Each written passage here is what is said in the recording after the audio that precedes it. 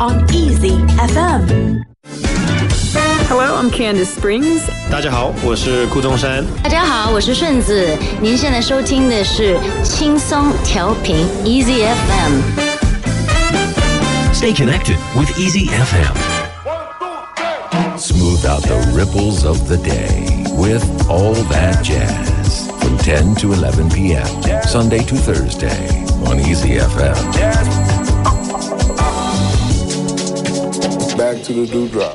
今天节目当中，我们听到的是美国著名的指挥家和作曲家 Leonard Bernstein 伯恩斯坦在1956年的录音。这是一堂妙趣横生的音乐大师课 What is Jazz？ 请听伯恩斯坦为我们讲述的什么是爵士乐。 Now anyone hearing this music, anyone on any civilized part of this earth, east or west, pole to pole, would immediately say, that is jazz.We are going to try to investigate jazz, not through the usual historical approach of up the river from New Orleans, etc., which has become all too familiar, but through approaching the music itself. We are going to examine the musical innards of jazz to find out, once and for all, what it is that sets it apart from all other music. Jazz is a very big word. It covers a multitude of sounds, all the way from the earliest blues...I ain't got no mammy now. Oh, I ain't got no mammy now. To Dixieland bands.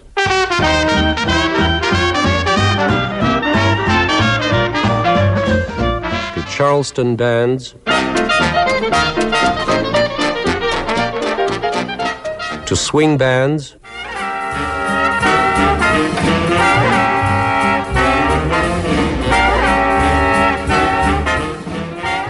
boogie woogie, to crazy bop,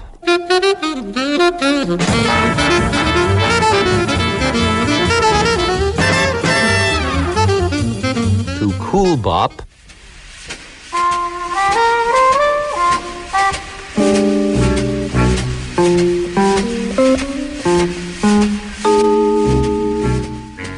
to mambo.And much more. It is all jazz, and I love it all. 伯恩斯坦认为爵士乐是20世纪最重要的文化现象。他认为爵士乐是一种能够捕捉美国文化精神、表达人们情感和经历的音乐风格。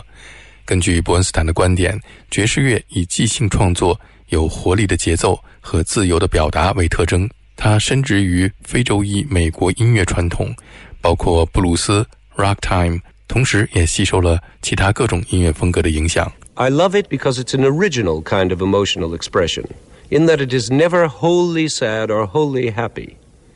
Even the blues has a robustness and a hard-boiled quality that never lets it become sticky sentimental, no matter how self-pitying the words are. I woke up this morning with an awful aching head.I woke up this morning with an awful aching head. My new man had left me just a room and an empty bed. And on the other hand, the gayest, wildest jazz always seems to have some hint of pain in it. Listen to this trumpet and see what I mean.That is what intrigues me about jazz. It's unique, a form of expression all its own. Then I love it for its humor. It really plays with notes. We always speak of playing music. We play Brahms, we play Bach. It's a term perhaps more properly applied to tennis. But jazz is real play. It fools around with notes, so to speak. It has fun with them. It is therefore entertainment in its truest sense.But I find I have to defend jazz to those, for instance, who say it is low class.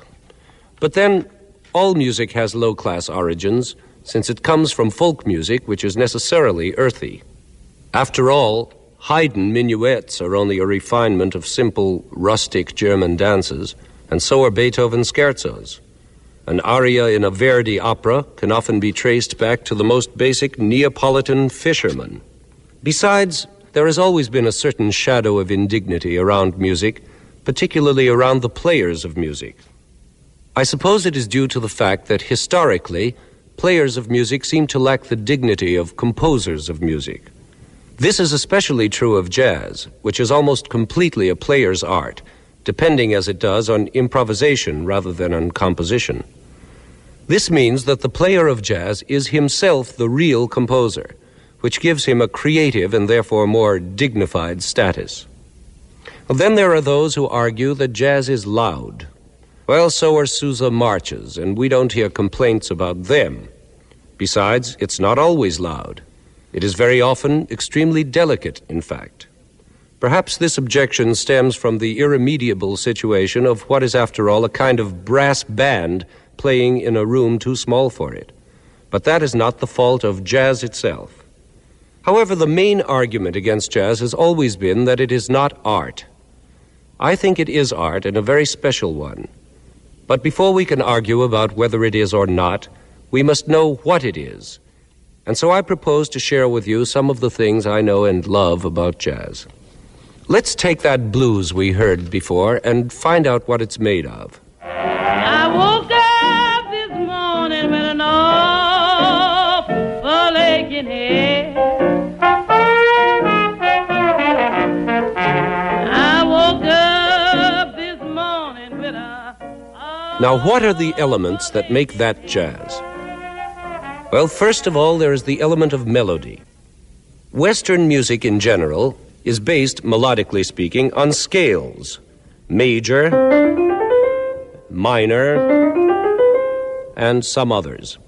But there is a special scale for jazz, which is a variation of the regular major scale you all practiced as kids. In jazz, this scale gets modified 3 different times. The third note gets lowered from this to this. The 5th note gets lowered from this to this. And the 7th note gets lowered from this to this. Those 3 changed notes are referred to as blue notes. So instead of a phrase which ordinarily would go something like this, which is not particularly jazzy, we would get, using blue notes, this phrase, which begins to show a jazz quality. But this so-called jazz scale is used only melodically. In the harmony underneath, we still use our old unflatted notes, and that causes a dissonance to happen between the tune and the chords. You hear that dissonance? But this very dissonance has a true jazz sound. Jazz pianists are always using those 2 dissonant notes together, and there's a reason for it. They are really searching for a note that isn't there at all, but one which lies somewhere between the 2 notes, between this and this. And the note is called a quarter tone. The quarter tone comes straight from Africa, which is the cradle of jazz, and where quarter tones are everyday stuff. We can produce one on a wind instrument or a stringed instrument or with the voice, but on the piano we have to approximate it by playing together the 2 notes on each side of it. The real note is somewhere in that crack between them. Now let's see if I can sing you a quarter tone, if you will forgive my horrid voice. Here is an African Swahili tune I once heard. The last note of it will be a quarter tone. La da da da da da da da da la da dee da da dum la da dee da da da da da da da da da. Now that last note, la, sounds as if it's terribly out of tune, but actually it is a real note in another musical language. In jazz, it is right at home. Now, just to show how important these so-called blue notes are to jazz, let's hear that same blues played without them, using only the plain white notes of the major scale.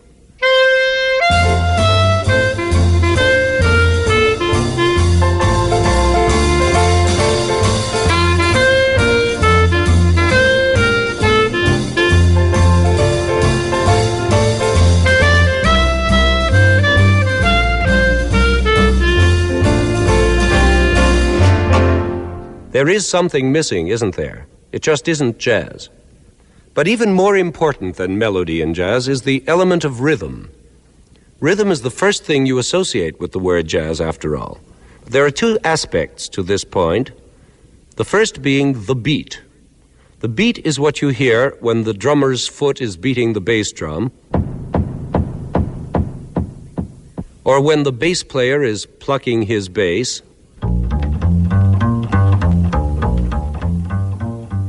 or even when the pianist is kicking the pedal with his foot.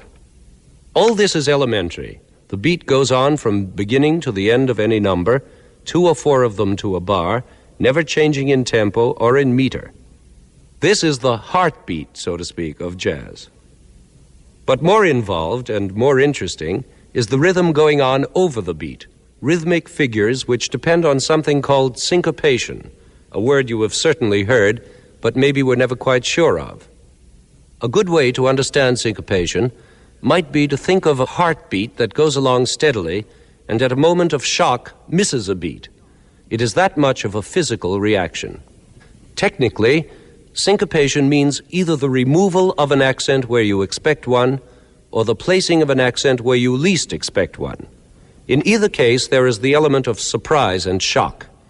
The body responds to this shock either by compensating for the missing accent or by reacting to the unexpected one. Now, where do we expect accents? Always on the first beat of a bar, on the downbeat. If there are 2 beats in a bar, 1 is going to be strong and 2 is going to be weak, exactly as in marching. Left, right, left, right, left, right. Even if there are 4 beats in a bar, it is still like marching, because although we all have only 2 legs, the sergeant still counts out in 4. 2, 3, 4. Hop, 2, 3, 4. There is always that natural accent on 1. Take it away, and there is a simple syncopation. 1, 2, 3, 4. 2, 3, 4. 2, 3, 4. You see that missing accent on the first beat evokes a body response. Now, the other way to make a syncopation is exactly the reverse. Put an accent on a weak beat, the second or the fourth, where it does not belong. Like this. 1, 2, 3, 4. 1, 2, 3, 4. 1, 2, 3, 4. 1, 2, 3, 4. This is what we all do when we listen to jazz, clapping our hands or snapping our fingers on the offbeat. 1, 2, 3, 4. 1, 2, 3, 4. Now, those are the basic facts of syncopation, and now we can understand its subtler aspects. Between one beat and another, there lie shorter and even weaker beats. And when these get accents, the shock is correspondingly greater. Since the weaker the beat you accentuate, the greater the surprise.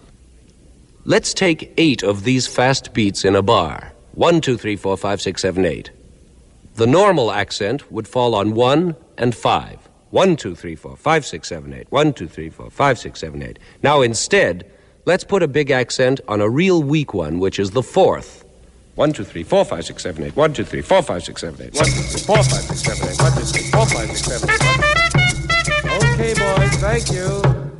As you see, we got a pure rumba rhythm simply by accentuating the weak fourth beat. Of course, the strongest syncopation of all would obviously be obtained by doing both things at once, putting an accent on a weak beat and taking away the accent from the strong. So now we will do this double operation. Put a wallop on the weak fourth beat and remove the strong fifth beat entirely. And we get 1, 2, 3, 4, 6, 7, 8. 1, 2, 3, 4, 6, 7, 8. 1, 2, 3, 4, 6, 7, 8. 1, 2, 3, 4. It begins to sound like the Congo, doesn't it? Well, now that you've heard what syncopation is like, let's see what that same blues we heard before would sound like without it. I think you'll miss that essential element, the very life of jazz.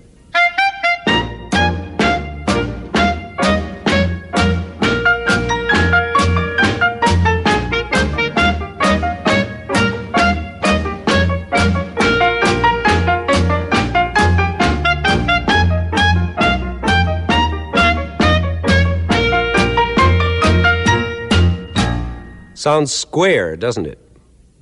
Well, that takes care of two very important elements, melody and rhythm. But jazz would not be jazz without its special tonal colors, the actual sound values you hear. These colors are many, but they mostly stem from the quality of the Negro singing voice. For instance, when Louis Armstrong plays his trumpet, he is only doing another version of his own voice. Listen to an Armstrong record like I Can't Give You Anything But Love, and compare the trumpet solo with the vocal solo. You can't miss the fact that they're by the same fellow. I can't give you anything but love, baby. That's the only thing I'm plenty of, baby. Dream a while. Now the trumpet version.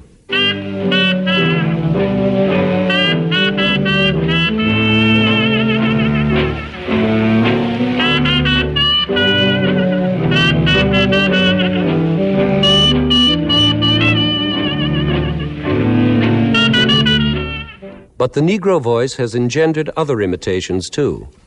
The saxophone is in itself a kind of imitation of it, breathy, a little hoarse, with a vibrato or tremor in it.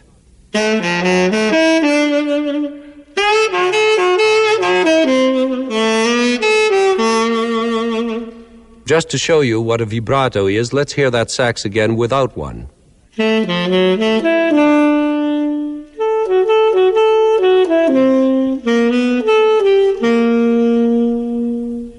Then there are all the different growls and rasps we get by putting mutes on the horns. Here, for example, is a trumpet with a cup mute. And now with a wah-wah mute. And now listen to a trombone with a plunger mute.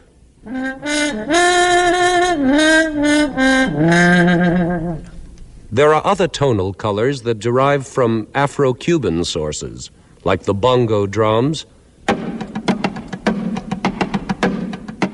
the maracas, the Cuban cowbell, and all the others. Then there are the colors that have an oriental flavor, the vibraphone,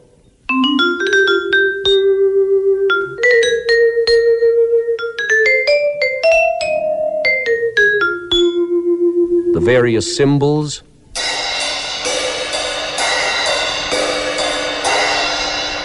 and so on. All these special colorations make their contribution to the total quality of jazz. You have certainly all heard jazz tunes played straight by non-jazz orchestras and wondered what was missing. There certainly is something missing, the coloration. Let's now hear that same blues sung straight, that is, without any jazz shading at all.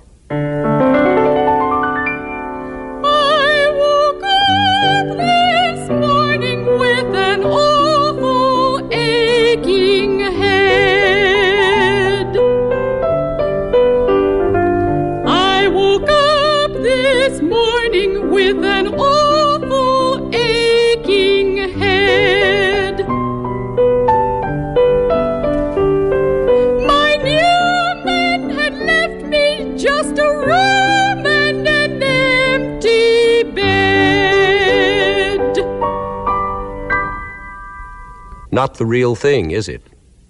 There is one more jazz element, one which may surprise some of you who think jazz is not an art.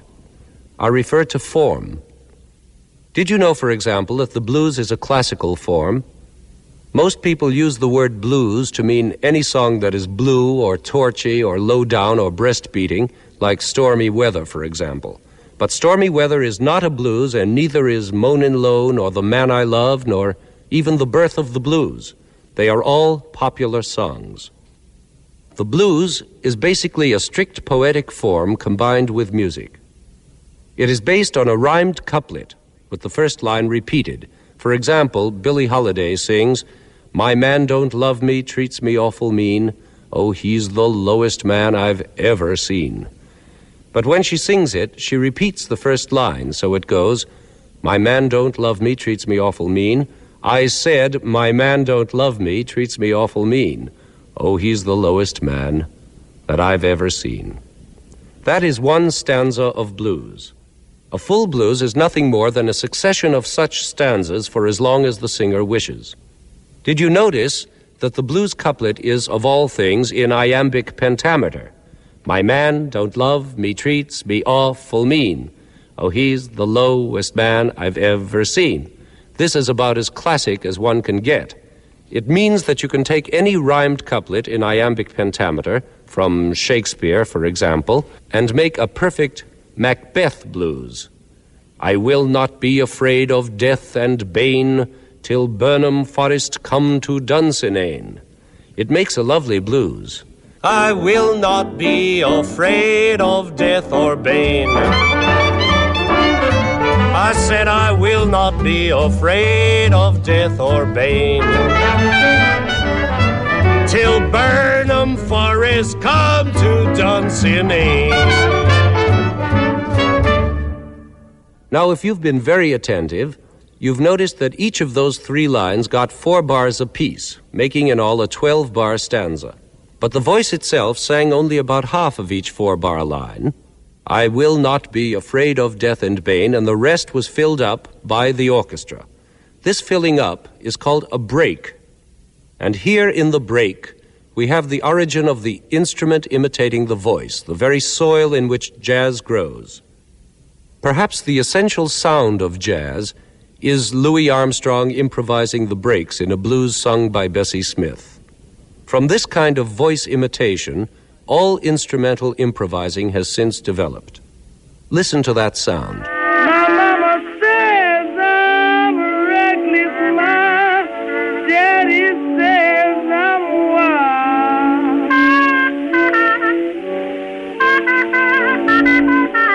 My mama says I'm reckless.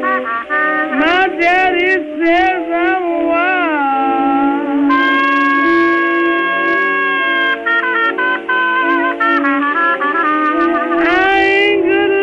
But I'm somebody's angel child. Did you notice the instrument that is accompanying the singer?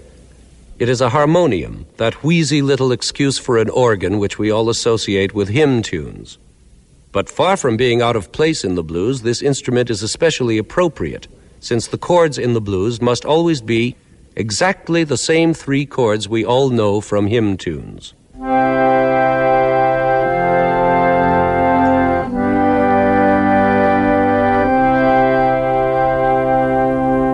These chords must always remain in a strict classical pattern, pure and simple. Try to vary them and the blues quality flies out the window. Well, there you have it. Melody, rhythm, tone color, form, harmony. In each department, there are special features that make jazz instead of just music. Let's now put them all together and hear a full-blown, all-out, happy blues. Oh, did you know that blues could be happy? Just listen.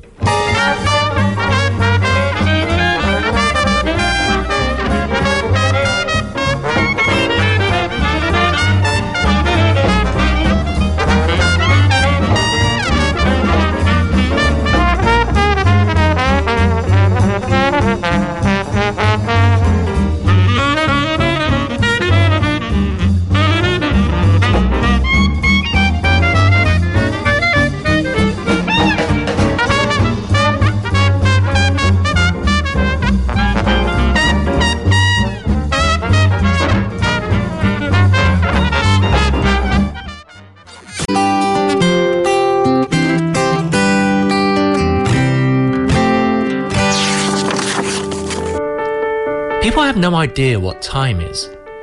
They think it's a line, spinning out from 3 seconds behind them, then vanishing just as fast into the 3 seconds of fog just ahead.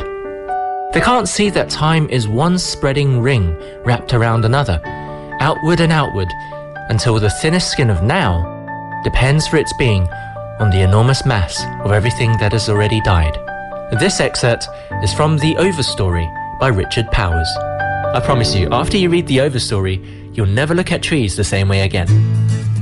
I'm CGTN travelogue host Tiran He for Easy FM's More to Read. Jazz up your life, Sunday to Thursday, with Yo Dai on All That Jazz. Now we like to do a wonderful little ballad, a definite jazz. 美国20世纪最伟大的作曲家和指挥家伯恩斯坦认为，爵士乐不仅仅是一种音乐风格，而是一种生活方式，一种交流形式，以及对其产生的文化、社会和历史背景的反应。他认为爵士乐是打破障碍，通过独特的音乐语言将来自不同背景的人们汇聚在一起的强大工具。By this time, I've probably given you the impression that jazz is nothing but blues. Not at all. I've only used the blues to investigate jazz because it embodies the various elements of jazz in so clear and pure a way. But the rest of jazz is concerned with applying these same elements to something called the popular song. The popular song, too, is a form and has certain strict patterns. Popular songs are in either two-part or three-part form. By far the most numerous are in the three-part. You all know this form, of course, from hearing it so much. It is simple as pie. Anyone can write one. Take Sweet Sue, for instance. All you need, really, is the first 8 bars, which in the trade are called the front strain.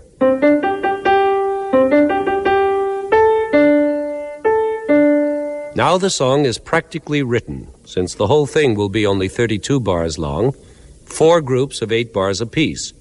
Now the second 8 is the same exactly as the first, making 16 bars, and we're already half finished. Now the next 8 bars, which is called the release, or the bridge, or just simply the middle part.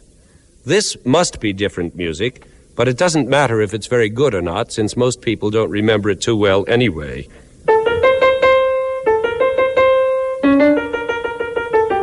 And then the same old front strain all over again. And it's finished. 32 bars and a classic forever. Easy, isn't it? But Sweet Sue is still not jazz. A popular song doesn't become jazz until it is improvised on. And there you have the real core of all jazz, improvisation. Remember I said that jazz was a player's art rather than a composer's? Well, this is the key to the whole problem. It is the player who, by improvising, makes jazz. He uses the popular song as a kind of dummy to hang his notes on. He dresses it up in his own way, and it comes out an original. So the pop tune, in acquiring a new dress, changes its personality completely, like many people who behave one way in blue jeans and in a wholly different way in dinner clothes. Some of you may object to this dressing up, you who say, "Let me hear the melody and not all this embroidery." But until you accept this principle of improvisation, you will never accept or understand jazz itself. What does improvising mean? It means that you take a tune, keep it in mind with its harmony and all, and then, as they used to say, just go to town or make it up as you go along.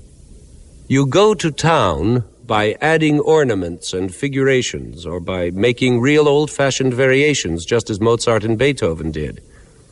Let me show you a little of how Mozart did it, and then you may understand better how Errol Garner does it. Mozart took a well-known nursery rhyme, which he knew as "Ah, vous dirai-je, maman," and which we know as "Twinkle, Twinkle, Little Star," or as a way of singing the alphabet. A, B, C, D, E, F, G, H, I, J, and so on. Now, Mozart makes a series of variations on this tune. One of them begins...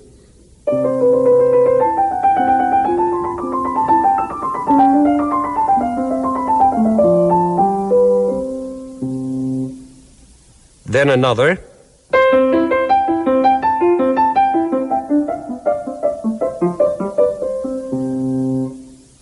Another one begins...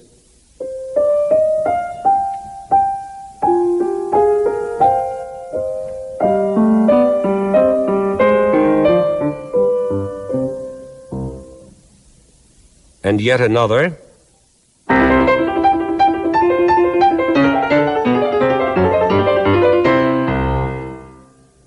They are all different pieces, yet they are all in one way or another that same tune.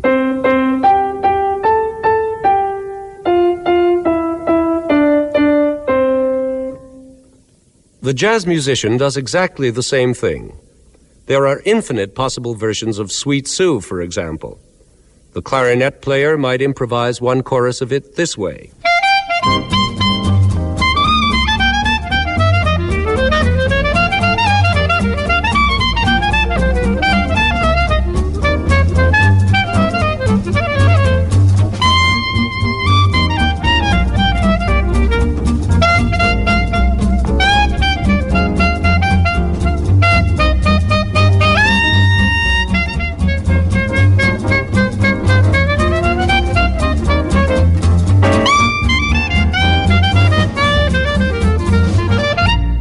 Now, he could have done that in any number of ways, and if I asked him to do it again tomorrow morning, it would come out a whole other piece. But it would still be Sweet Sue, and it would still be jazz. In fact, let's ask him to try it again and see how different it is.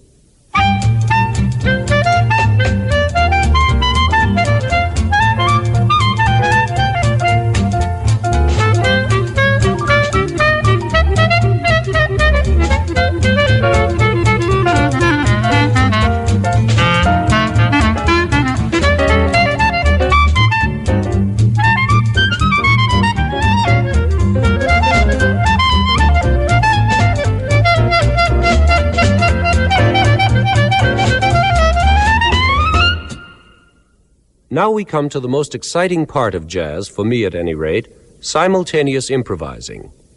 This happens when two or more musicians improvise on the same tune at the same time. Neither one knows exactly what the other is going to do, but they listen to each other and pick up phrases from each other and sort of talk together. What ties them together is the chords, the harmony of Sweet Sue. Over this harmony, they play two different melodic lines at the same time, which in musical terms makes a kind of accidental counterpoint. This is the germ of what is called the jam session. Now, the trumpet is going to join with the clarinet in a double improvisation on Sweet Sue, and see if you can distinguish the two melodic lines.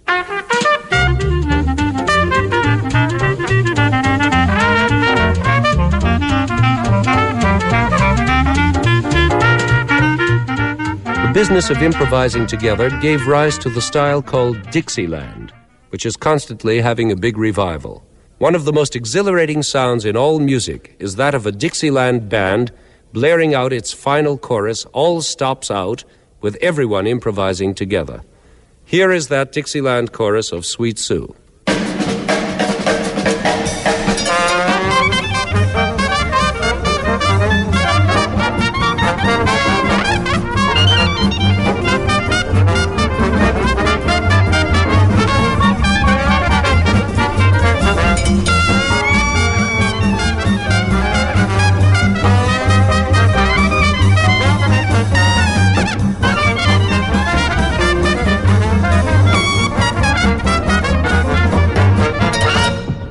You see how exciting this can be.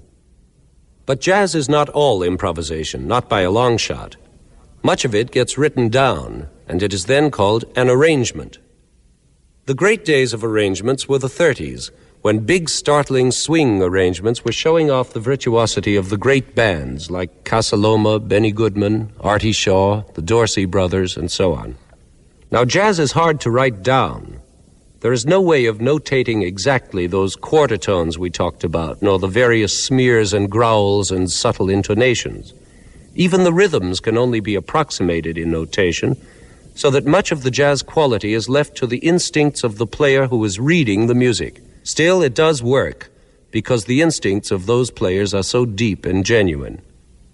Let's listen to a good solid swing arrangement of a chorus of Sweet Sue, as we might have heard it back in 1938.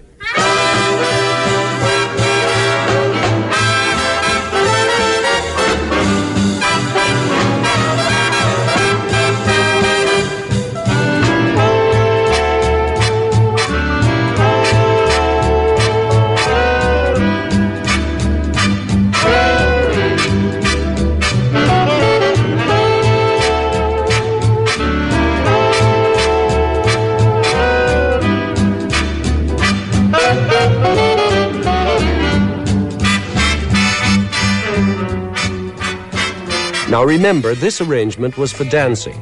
In 1938, we were all dancing, and that brings up the most important point of all. Nobody seems to dance to jazz very much anymore except for mambo lovers, and they are limited to those who are athletic enough to do it. What has happened to dancing? We used to have a new dance practically every month.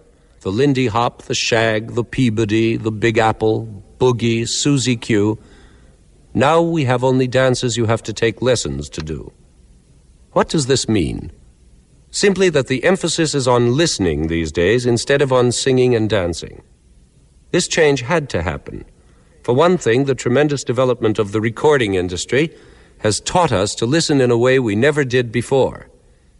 But even more important, with the advent of more complicated jazz like swing and boogie-woogie and bop, our interest has shifted to the music itself and to the virtuosity of its performance. That is, we are interested in what notes are being played, how well, how fast, and with what originality.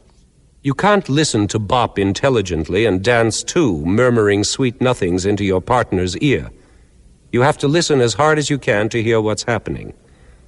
So in a way, jazz has begun to be a kind of chamber music, an advanced, sophisticated art mainly for listening, full of influences of Bartók and Stravinsky, and very, very serious.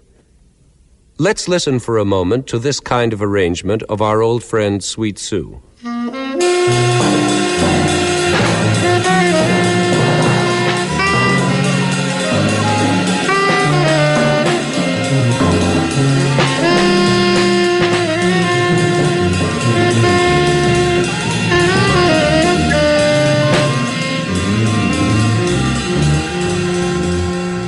Now, whether you call that weird piece cool or crazy or futuristic or modernistic or whatever, the fact is that it is bordering on serious concert music. The arrangement begins to be a composition. Take away the beat, and you might not even know it's jazz at all. In fact, let's hear a little of it without the beat and see.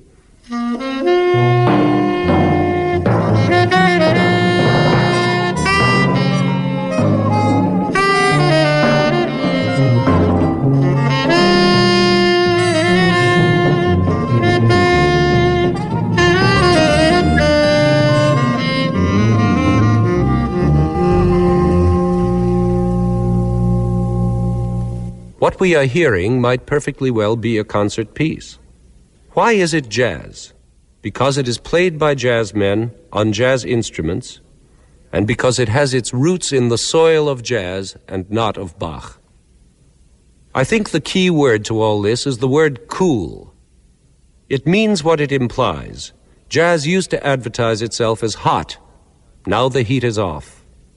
The jazz player has become a highly serious person. He may even be an intellectual. He tends to wear Ivy League clothes, have a crew cut, or wear horn-rimmed glasses. He may have studied music at a conservatory or a university. This was unthinkable in the old days. Our new jazz man plays more quietly, with greater concentration on musical values, on tone quality, technique. He knows Bartók and Stravinsky, and his music shows it. He tends to avoid big, flashy endings. The music just stops when it is over. As he has become cool, so have his listeners. They don't dance. They listen respectfully as if to chamber music and applaud politely at the end. At jazz nightclubs all over the world, you find audiences who do not necessarily have a drink in their hands and who do not beat out the rhythm and carry on as we did when I was a boy. It is all rather cool and surprisingly controlled, considering that jazz is essentially an emotional experience. Where does this lead us in our investigation? To some pretty startling conclusions. There are those who conclude from all this that here in the new jazz is the real beginning of serious American music, that at last the American composer has his own expression. Of course, when they say this, they are intimating that all American symphonic works up to now are nothing but personalized imitations of the European symphonic tradition from Mozart to Mahler. Sometimes, I must say, I think they have a point. At any rate, we can be sure of one thing, that the line between serious music and jazz grows less and less clear. We have serious composers writing in the jazz idiom, and we have jazz musicians becoming serious composers. Perhaps we've stumbled on a theory. But theory or no theory, jazz goes on, finding new paths, sometimes reviving old styles, but in either case, looking for freshness. In any art that is really vital and searching, splits are bound to develop, arguments arise, and factions form. Just as in painting, the non-objectivists are at sword's point with the representationalists, and in poetry, the imagists declaim against the surrealists, so in jazz music, we have a major battle between the traditionalists and the progressives. These latter are the ones who are trying hardest to get away from the patterns of half a century, experimenting with new sonorities, using note relationships that are not common to the old jazz, and in general trying to keep jazz alive and interesting by broadening its scope. Let us see if we can feel the essential difference between the two schools by listening to a progressive jam session on, you guessed it, Sweet Sue.